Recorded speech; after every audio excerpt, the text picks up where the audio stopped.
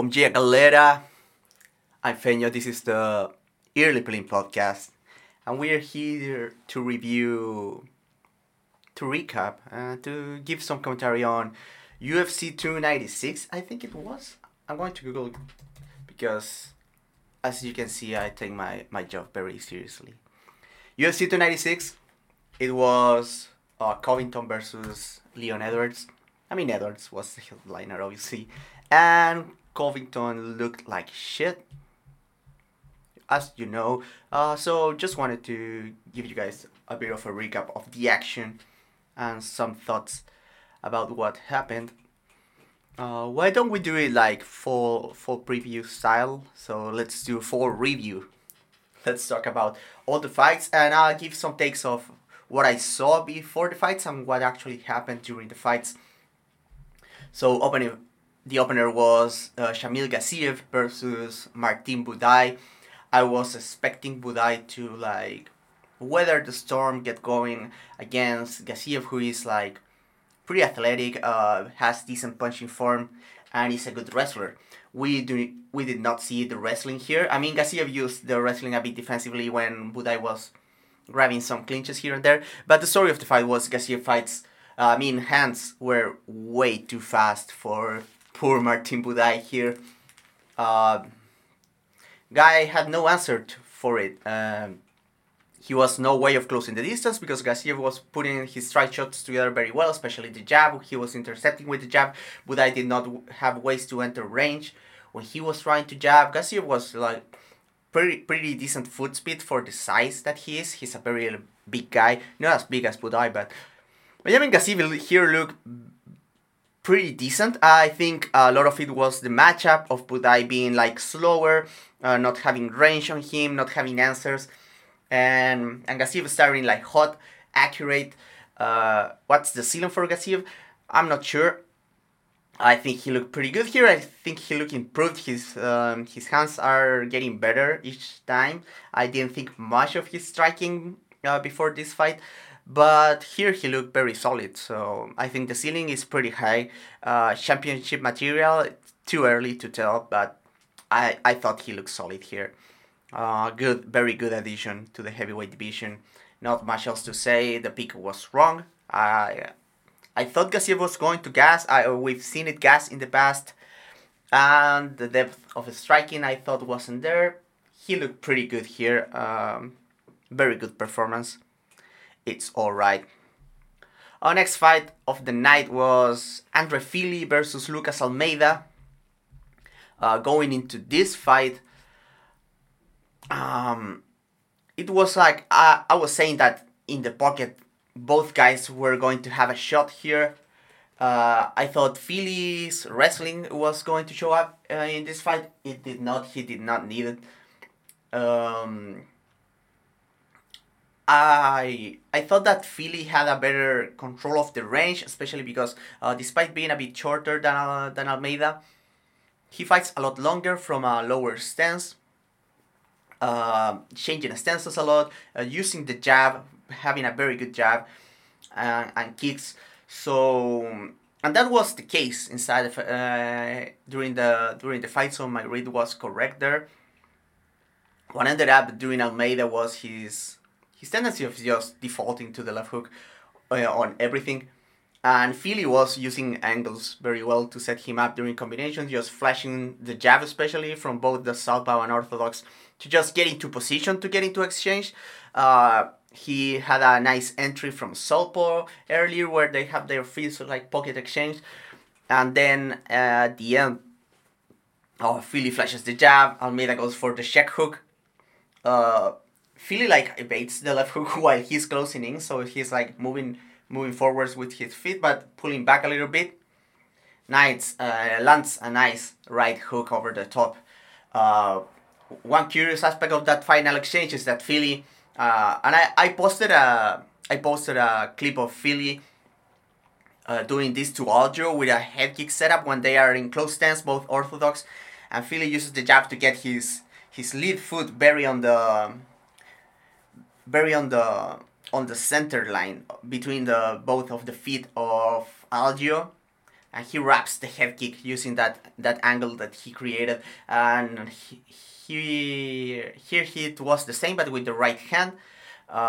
Very like taking an angle in close stances, and I was commentating about how many fighters do not think about angles when they are in close stances, unless they are like pivoting off an attack too. But to get into a position before an exchange is something that you do not see very often. So it was very cool by Philly there. He gets the finish. It was great performance. This was just Philly performing to the level that he should. I think he's a very good fighter. He was better than Almeida. He showed it in this fight. After that, we have Ulanbekov versus Cody Durden. Ulanbekov getting the rear naked choke on the second round. Very surprised that Durden could not defend the wrestling, to be honest. And, well, Durden got dropped on the first. I mean, Ulanbekov, as said, he has very quick hands, but not a lot of, like, pocket boxing. But here he catch Durden on the inside with a very quick right hand. So that was very cool. Durden have a cool, like, guillotine escape, and then a very nice, like, butterfly hook sweep by Ulanbekov to get back to their feet. They were starting exchanging. Durden was getting going with the hands, but he has this tendency of collapsing to the clinch, and usually he has an advantage there. Not the case in this fight. Ulanbekov with some very nice step around takedowns, throws here from the over-unders.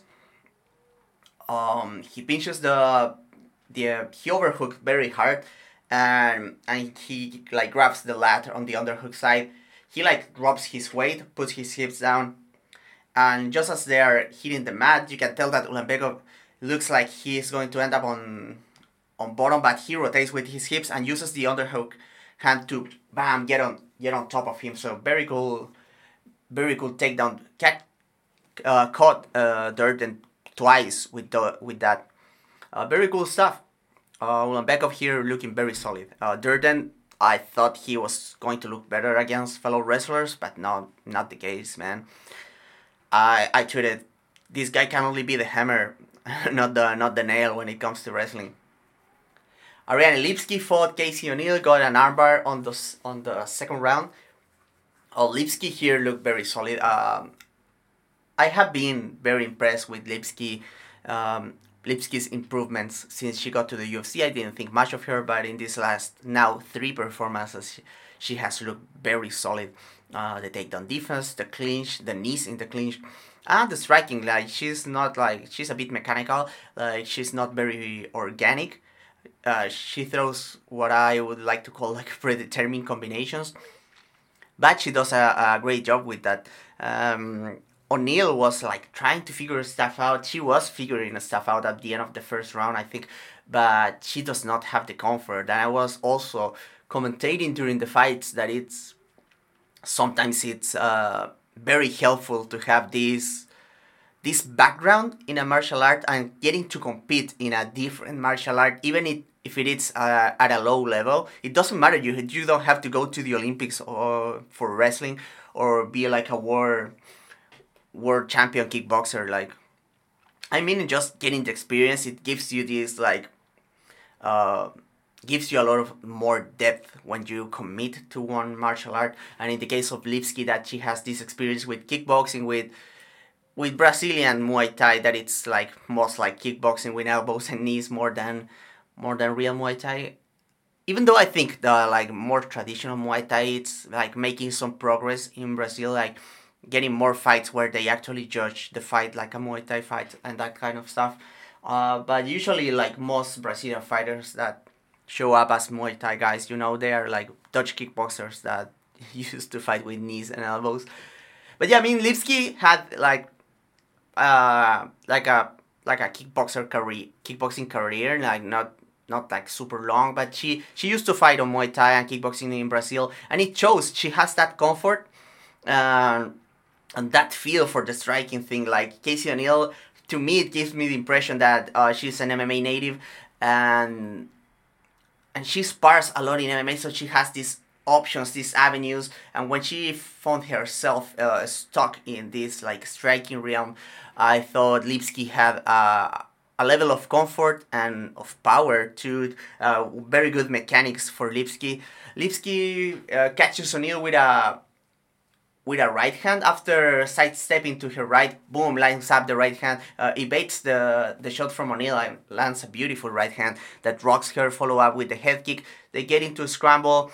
Lipski goes to take the back. I think during the scramble she takes the arm for the armbar.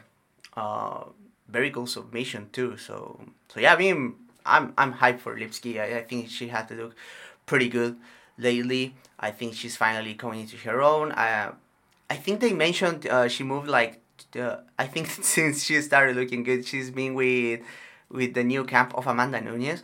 I'm not sure if I'm right there, but man, if this is all because of the new camp, that's great. That's great. She has looked very improved here.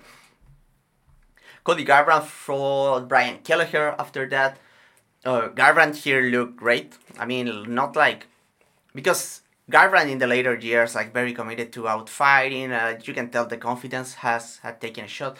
Here he looked aggressive. He was trusting his hands. He was trusting his speed, his mechanics. Look here. I mean always, but here especially I think Cody looked very solid here and a nightmare matchup for anyone like Kelleher that likes to get the wrestling going, get into like pocket exchanges, and Cody's so good at just denying that because he's just like so fast, the clean footwork to get out. And Kelleher was having great success with the calf kicks, and it was kind of surprising because Cody has been very invested in leg kicking in his last few performances, not here. I think Kelleher did the right call of seeing that Cody was very heavy on the front foot. We will talk about leg kicks very soon again. But yeah, I mean, Cody just putting hands together, exiting on responsible angles, just like the classic Garbrandt stuff we saw twice here in him hurting Kelleher twice with the right hand. It's just like Cody, like he's a guy, a boxer that looks a lot on your feet and uses that as a trigger. So when you're close in the distance, Cody just makes sure to like take this slight angle, similar to like Philly, but here Cody on the counter, he just positions his feet very well, and that was like very useful in the fight against Dominic Cruz, when he was having success against T. Dillashaw earlier in their first fight. You can tell that Garbrandt has this like he sees you are coming, he adjusts his feet, he just gets low. Gets the read and goes either left hook or the overhand or straight right, and yeah, he was like finding that counter right here. Hurt Kelleher first with the right hand, and then just like Kelleher trying to enter. Cody throws like what I think was like gets low, go for like a left hook to the body, I'm guessing, but Kelleher was like either kicking or shaking, but he landed like on the leg with not much power. I think it was like just a throwaway with the left hook, and then he plants himself, bam, the right hand, and face plants Kelleher. Great knockout. I think Cody here look great. And I like the confidence. I've been saying I don't think Cody Garbrandt's chin is that bad. I think he has been knocked out while being blindsided, and even during those, he has shown like a lot of toughness, especially the second Dillashaw finish. He never went out, so, and then he endured a lot of punishment by Rob Font. The Pedro Munoz one was bad, but he got completely blindsided there. And then, as I said on the preview, rewatching the Trevin Jones fight, watching live, I thought Cody was getting hurt on the third round, and then on rewatch, I was like, Cody is fine here. He's like getting nervous about getting knocked out, I think, so that's why he fell apart and he started going for the takedowns and that kind of shit. But I don't think he was really hurt. Like he never looked super shaky mentally, but not like physically. Like his legs were there, he was not stumbling or anything. So yeah, I mean, it's great that Cody has his confidence back. He's a dangerous fighter, and I consider this an addition to the division because I was counting him out. I was expecting him to win this fight, but not this impressively. Sucks for Kelleher. I think he's a great fighter, and he's a lot of fun to watch. So hopefully Kelleher gets another fight against a more appropriate level of opposition. Irene Aldana and Carol Hosa had what's probably the night of the fight of the night. First round comes Carol Hosa doing her usual like combos into inside leg kick. That is a very interesting look in MMA. And she does it like very well. She throws like 1, 2, 3, and the inside leg kick with the left kick, or just a 1, 2 step into the leg kick to the inside. She was landing some calf kicks on the counter too. She should have invested a little bit more on the calf kicks, I think. But yeah, she was having great success. Aldana, like last minute of the round, she starts adjusting and going heavy with the pressure. Commentary was very wrong, I think, here. I have a gripe with this one. I'm not gonna complain about the whole like Joe Rogan and leg kicks thing. I think Joe Rogan overplays leg kicks a lot, and this is coming from me, a guy that it's like, guys, I love leg kicks. And as a fighter, I was a very adept user of leg kicks, one of my primary tools.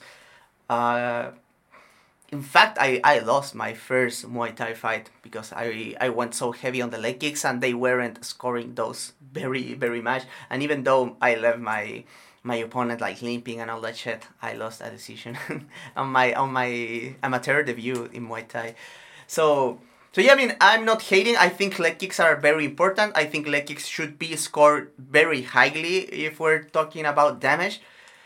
What really annoyed me here is that Rogan said that Aldana needed an adjustment, and the adjustment needed to be like either takedowns or just like change her stance to either southpaw or a taller stance to defend the kicks. And I think that's fundamentally so flawed. It's a very flawed way to look at the sport. You need to realize that when you have a style, every style, like from your stance to your shot selection, there's always going to be like pros and cons to whatever you do in martial arts and combat. There's not like, I think Joe Rogan and maybe like Daniel Cormier too, I think they have this platonic ideal of a perfect way of fighting. Like, you can tell when Rogan says a lot of like, he's never out of position, he's so technical, that a lot of those things are relative. A lot of styles have pros. I mean, every style has pros and cons. Every move is the wrong move if your opponent knows you're doing it. I think that's... I said that phrase a lot because it's very true. Like, there's not like anything that's perfect. Even the most perfect jab can be countered if you are timed the right way. So it's your job to use feints, to use movement, to use your variety, to find what's working for you. And for Aldana to drop his boxing-oriented style, that it's heavy on the front foot, would have only made her weaker in this matchup. And I think Aldana, and obviously Aldana won the fight here, made the right choice of not abandoning her style, but changing things up within the confines of her style to win the fight. And she did that, like, upping the pressure, getting on the face of Carol Hosa to make the counters more difficult, and eventually finding the body shots. That was very important here. And just like Aldana just using like good entries on her boxing, just getting into position, getting into her face, splitting the guard with very nice straight shots, and then trying to find the hooks behind that.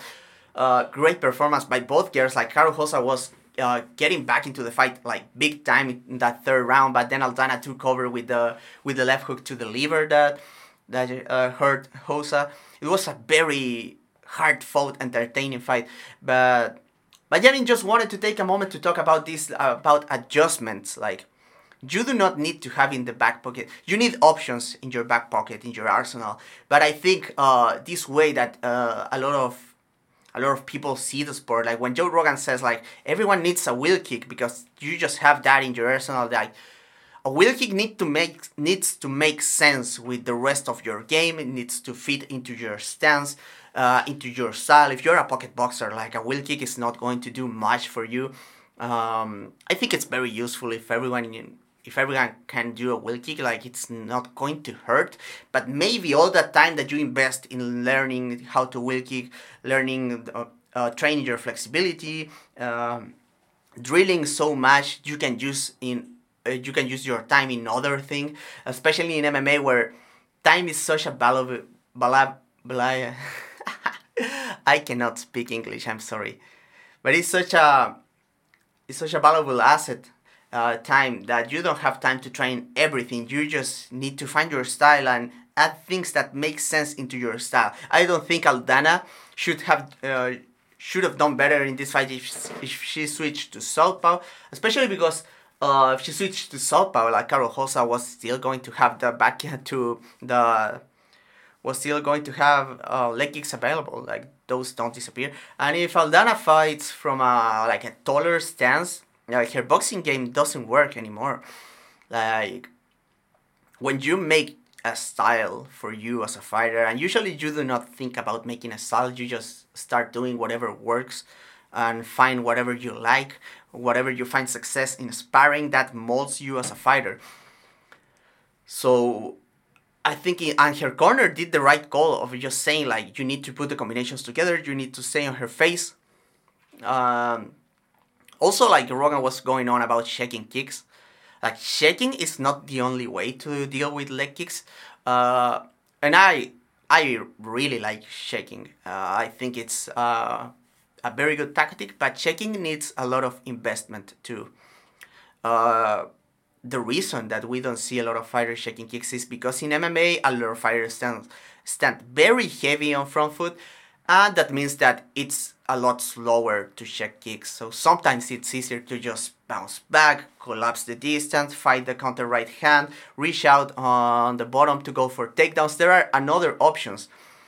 And Aldana here showed, like, she didn't deal with the leg kicks in itself, but changed the approach of the fight to make the leg kicks a smaller deal on the overall fight. And I think it was a great performance. Caro Hosa here looked pretty good too. I think she lost focus of the fight on the second round, started to faltering a little bit, losing the ball. But then on the third round, she came alive. Then the third round, very close. I think Aldana took over late. Hosa started the round very strong, so it was a great fight. And also Manyfield and Dustin Jacoby had a fun fight too. Jacoby just winning with the volume, with the feints, like making Manyfield swing and miss a lot. But then Jacoby got hurt on the second and the third. Especially in the third, he got rocked bad. With a left hook. He was surprised with a left hook. Jacoby is very similar to the round 3 fight, and I was comparing these fights. He had the right idea of making Manyfield miss a lot, getting into his face, pressuring. But then when he got hurt a few times, and I don't blame the guy at all, he was a lot more hesitant to just commit to the jab and that kind of stuff, and getting into the combinations. And then Jacoby got hurt super bad. He could have and he recovered well, but I mean, looks wise, I think commentary did the right call that Jacoby was still hurt to the end of the fight. That's why he didn't try to get back into space and hurt Manyfield. He was super concussed. I bet, man, that was a bad drop. Manyfield landed a huge left hook. This fight felt like, if you run it again, Jacoby could perfectly win that fight, but this time, Manyfield landed the right punches to win, and Jacoby was landing hard too. Any other day could maybe hurt Manyfield. Just didn't happen this time. I think that's a part of the chances when you fight MMA. You do everything you can, but you cannot remove a small, not that small, luck factor. Sometimes you just land 1 centimeter off and you hurt the guy, and sometimes you just don't. You just land what looks like to be a perfect shot, and the guy is just fine. It's just a game of inches that you cannot always control. Manyfield here keeps looking very solid. Like, he has improved so much. And I hate to say this, but Barry seems like he's making a good job with him. And that's awful, man, because Pat Barry is a fucking creep. But he seems to be a good job with Manyfield. He's still very annoying in the corner, but he seems to be doing a good job as a coach here. So with that, we get into the main card. Josh Emmett fought Bryce Mitchell. Matty on Twitter, as soon as they announced the fight, he said, we're going to something along the lines of, we're going to watch a Josh Emmett KO, like a huge Josh Emmett KO, and boy, he was right. I mean, a lot of people felt that way. Like, Bryce wrestling hasn't looked so hot lately. I mean, against CJ, looked kind of solid. But Emmett is a very stout wrestler and very hard to take down. Bryce, to his credit, did not try takedowns here. An orthodox Bryce Mitchell, by the way, which was very curious because Emmett has always struggled with southpaws, and Mitchell often fights as a southpaw. And that got me wondering if Bryce maybe is like a natural orthodox, and because he did not have a camp for this one, he felt more comfortable fighting of his natural stance, and then when he's doing all the southpaw stuff in the other fights, is because he drills that during camp. Maybe it's a bit of that, or maybe they saw something in orthodox, but it was disastrous. Josh Emmett landed a counter overhand and put him out so fucking bad, man. Like, one of the nastiest KOs of the year. Yeah, I mean, Josh Emmett bounces back after some rough fights. Good for him. Good for him. What's next for Bryce? I mean, obviously, like, take some time out because you need to recover. You need to take care of the brain. We know there's not much going on. I mean, there's a lot there's a lot going on in the brain of Bryce Mitchell. It's just that not everything there makes a lot of sense. But I mean, hopefully Bryce is okay. It was a very bad knockout. They took him to the hospital. So yeah, hope Bryce is okay. Good for Josh Emmett. What's next for Emmett? I don't know, man. Obviously, he would not fight like Philly because Philly is Team Alpha Male too. So I'm not sure. Maybe a rematch with Ige. I don't know. But it's very cool. Ige has a fight with Lerone Murphy, so yeah, not happening. Paddy Pimblett fought Tony Ferguson, and this was very sad. But also kind of funny because Pimblett did not look great here. Pimblett, you can tell he worked very hard in some aspects of his game. He showed some improvement, but I think the improvements didn't allow him to look very good here. I think him being more responsible, less aggressive. He had in the power chin equation, he was having the advantage by a big margin here, was Paddy. Then he fought success with the takedowns. I think he hurt Ferguson on the second round or something, and then Paddy got like super tired, and Ferguson was like starting to take over a little bit on the beginning of the third, and then Paddy just took him down. Paddy's a good grappler, and Tony has not been a very solid grappler lately. Because he was so dynamic on his prime, and then he's just putting flat on his back, and he just tries to play guard against guys that are not going to allow him to play guard, be it like Charles Oliveira, Beneil Dariush, and even if Paddy's nowhere near the level of those guys in the ground, Paddy's still a legit jiu-jitsu black belt, and he was having none of Tony's bullshit. I think Paddy here didn't look great. I think we are all aware of his ceiling is not super high, but he's like a large, decently athletic dude, and he seems to be getting like a bit smarter. I think this was like overall. I mean, he looked bad against a very old Tony Ferguson that loses to everyone, but he still dominated, and I think it was a step in the right direction for Paddy, really. And Tony needs to retire, man. I mean, I think he now is draw with BJ Penn for most consecutive losses in the UFC. Maybe they can fight Tony and BJ for the title. You know, they're both lightweights after all. But man, it was rough. Tony Not looking great. Shavkat Rakhmonov fought Stephen Thompson. Thompson looked very over the hill in this one, especially like the movement and the footwork. He landed a few very solid body kicks on Shavkat, like 3, I think. But then Shavkat was like just getting the takedowns. I mean, in the clinch, like eventually Thompson like went to the ground, and I was expecting Shavkat to use his like frame and length to control Wonderboy on the ground in a way that like Gilbert Burns just couldn't, because he's so stocky, and obviously Belal Mohammed, even though he had more success than Gilbert, also couldn't get like that going on that bad, because Wonderboy is lanky and is not that bad of a grappler, to be honest. And Belal not very damaging from top position. Shavkat here, another rear naked choke with no hooks. He's very good at just sneaking the forearms and just like closing it super tight. This one more a bit of more of a textbook grip on the rear naked choke than the Neil one. That was like a very like a bully, like with the gable grip and the forearm across the neck on that Jeff Neal finish. This one was like a bit more tight with the triangle form under the shin, that kind of stuff. Head over the top too, not gable grip this time. I mean, Shavkat, we did not get many new information about Shavkat. He's just a monster. Didn't deal very well with the striking of Wonderboy, but he really didn't need to. And after the fight, his translator or his coach, I don't know who was it, said that Shavkat had some kind of injury, I think in a foot or something, and that's why he was not kicking with Wonderboy.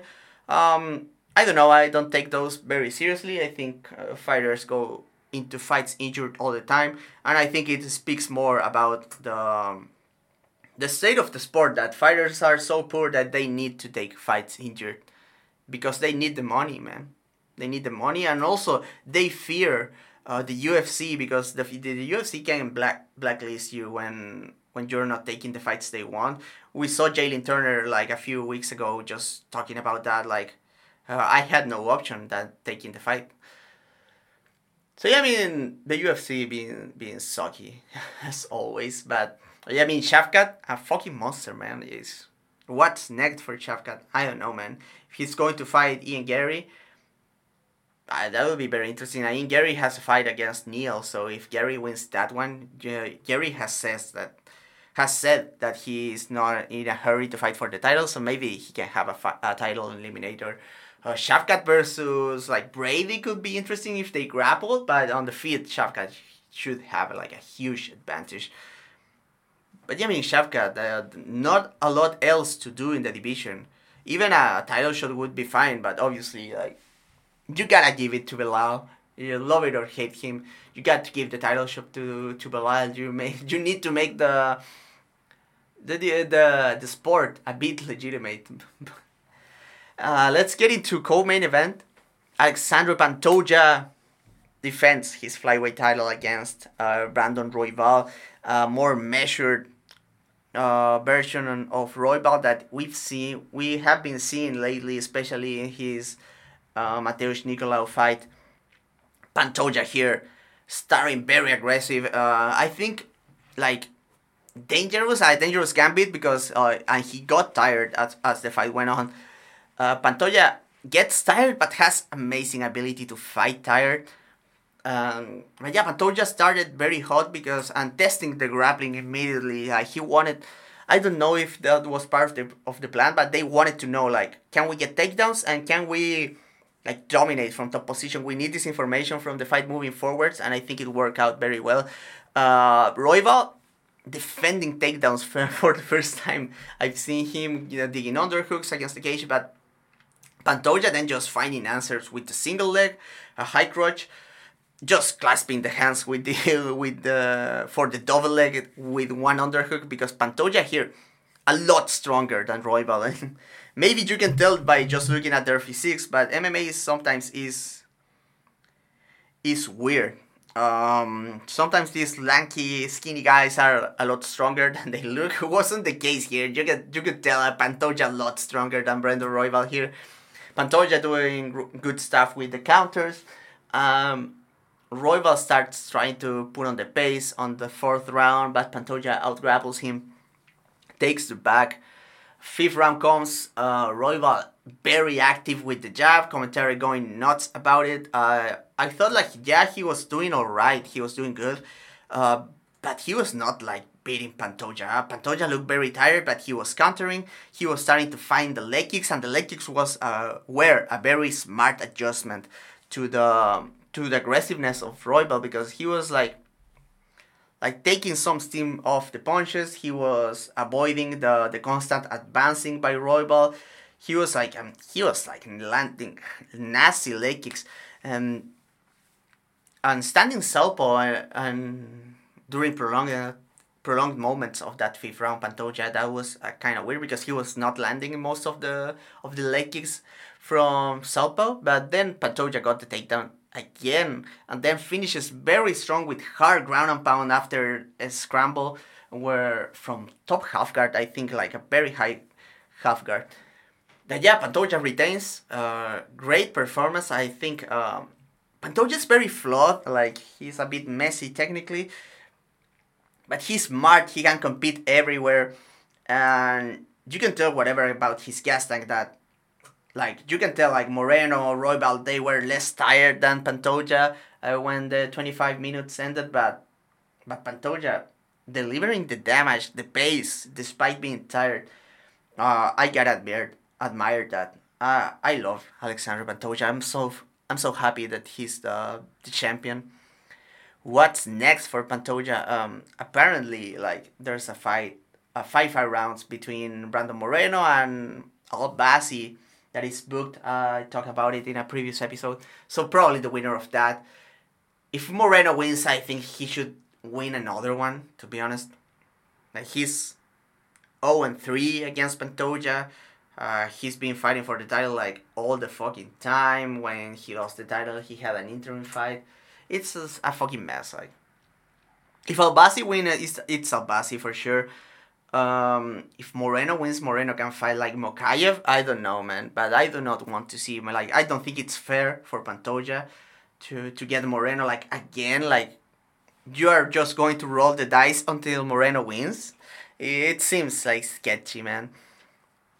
Main event: Leon Edwards versus Colby Covington, and Colby comes out on the back foot for some reason. Leon here, not doing much. I mean, Colby wasn't giving him a lot to work with, and you know, like, Leon is conservative, and I think Leon very nervous because of all the comments about Colby did. I think that played a role. I mean, Leon admitted, and I think, yeah, it was very important for him to not lose. I think Leon wanted to get a finish here, but yeah, you can tell for Leon it's always like number one priority is winning, whatever it takes. Colby here with a very weird performance. When he pushed the pace, he found some success at times, landing some left hands here and there, getting some takedowns. Leon, like, mostly out wrestling Colby for most of the fight. I was having a laugh at that. Not that surprised, to be honest. I was expecting Leon maybe to get the takedowns from the clinch, but then he dropped for a double leg just to get back at Colby for the previous takedown. And then on the fifth round, like, this one was like, I'm not a fan of Colby Covington, but it was still very disappointing. They get into this scramble. Leon takes the back for a little while, gets reversed. Colby ends up on top half. And I don't know, man. Colby talks so much shit. And then, you know, he's 4 rounds down. Like, Colby has lost every round very clearly. This is your chance to win the world title. This is probably the last title shot that you're going to get. And Colby Covington was not capable of going for it. He just accepted defeat. He just went for like the lamest ground and pound.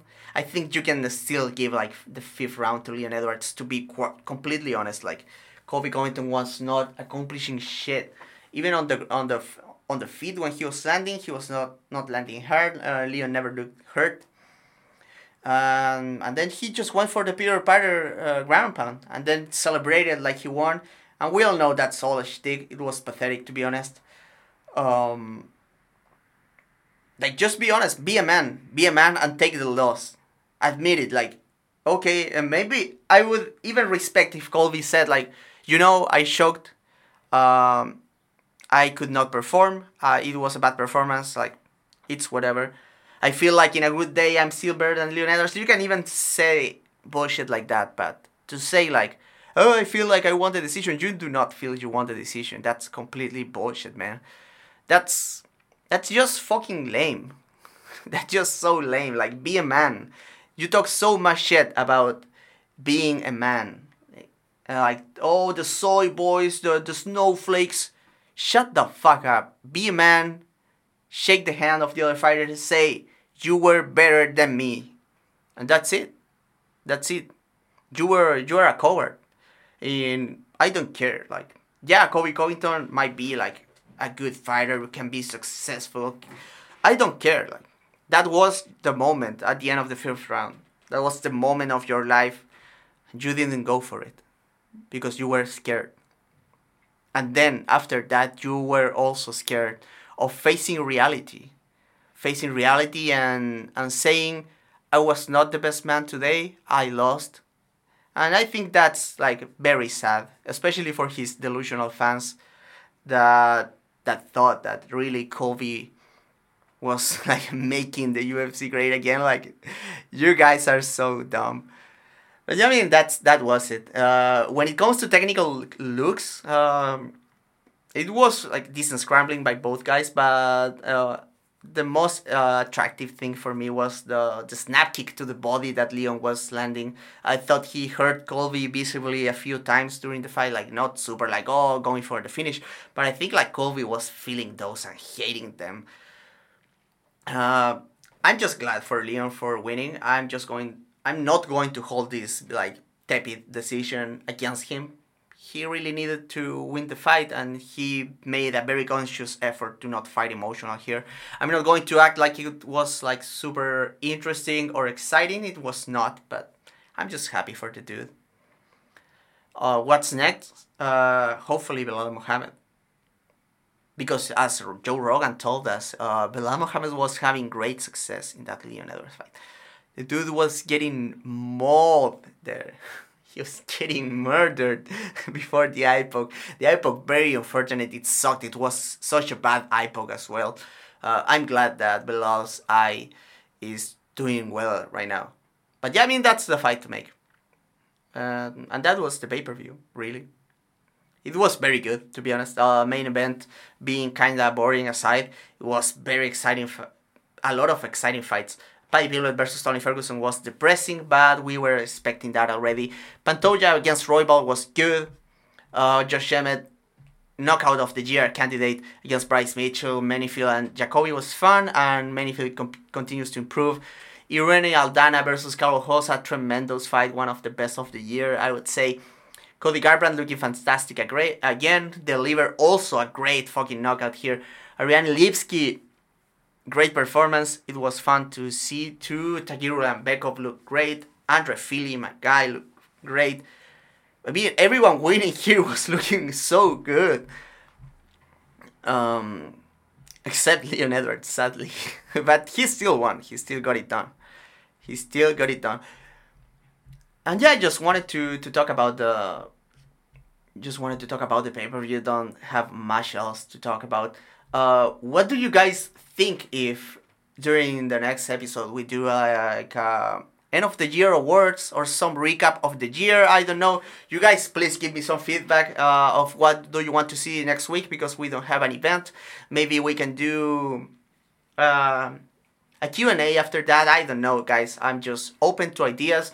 Thank you so much for everyone who has been listening to this new podcast that I launched this year. It has been fun. I won't get into the recap of the year or anything right now. Just wanted to drop that, like sneak that one inside. And yeah, I mean, let's get to the last part. And with the last part, I want you guys to remember that The Early Print Podcast is brought to you by X Martial, the combat sport brand dedicated to supporting the Jiu-Jitsu community. Their goal is to create a fun training environment with unique and exciting designs and promote the gym culture we all love. X Martial offers a range of products including rash guards, shorts, spats, gis, streetwear, and training equipment. Use code TheFightSide to get a 10% discount on your order now. That's TheFightSide, all caps, no spaces. And for the best deals and discounts, sign up to their mailing list and follow their socials at XMartialOfficial. Also, remember, guys, if you want to support the Fight Site as an ongoing project, you can always support us on Patreon. You can get access to our Discord server that is very cool, and also a pretty big catalog of exclusive content, including a lot of video content that is very cool, and we cannot put anywhere else. So, yeah, if you want to support this project, you can go to Patreon and drop a few bucks. We'll have new Patreon content this week. Maybe like a bit of a technical recap about the pay-per-view. Maybe I can do a video version of that and drop it on the Patreon. I don't know, guys, if you are interested in that. I'll probably do it anyway. But yeah, that was the podcast. Tell me, guys, what do you want me to talk about next week? Thank you so much for your support, and I catch you on the next one. Bye.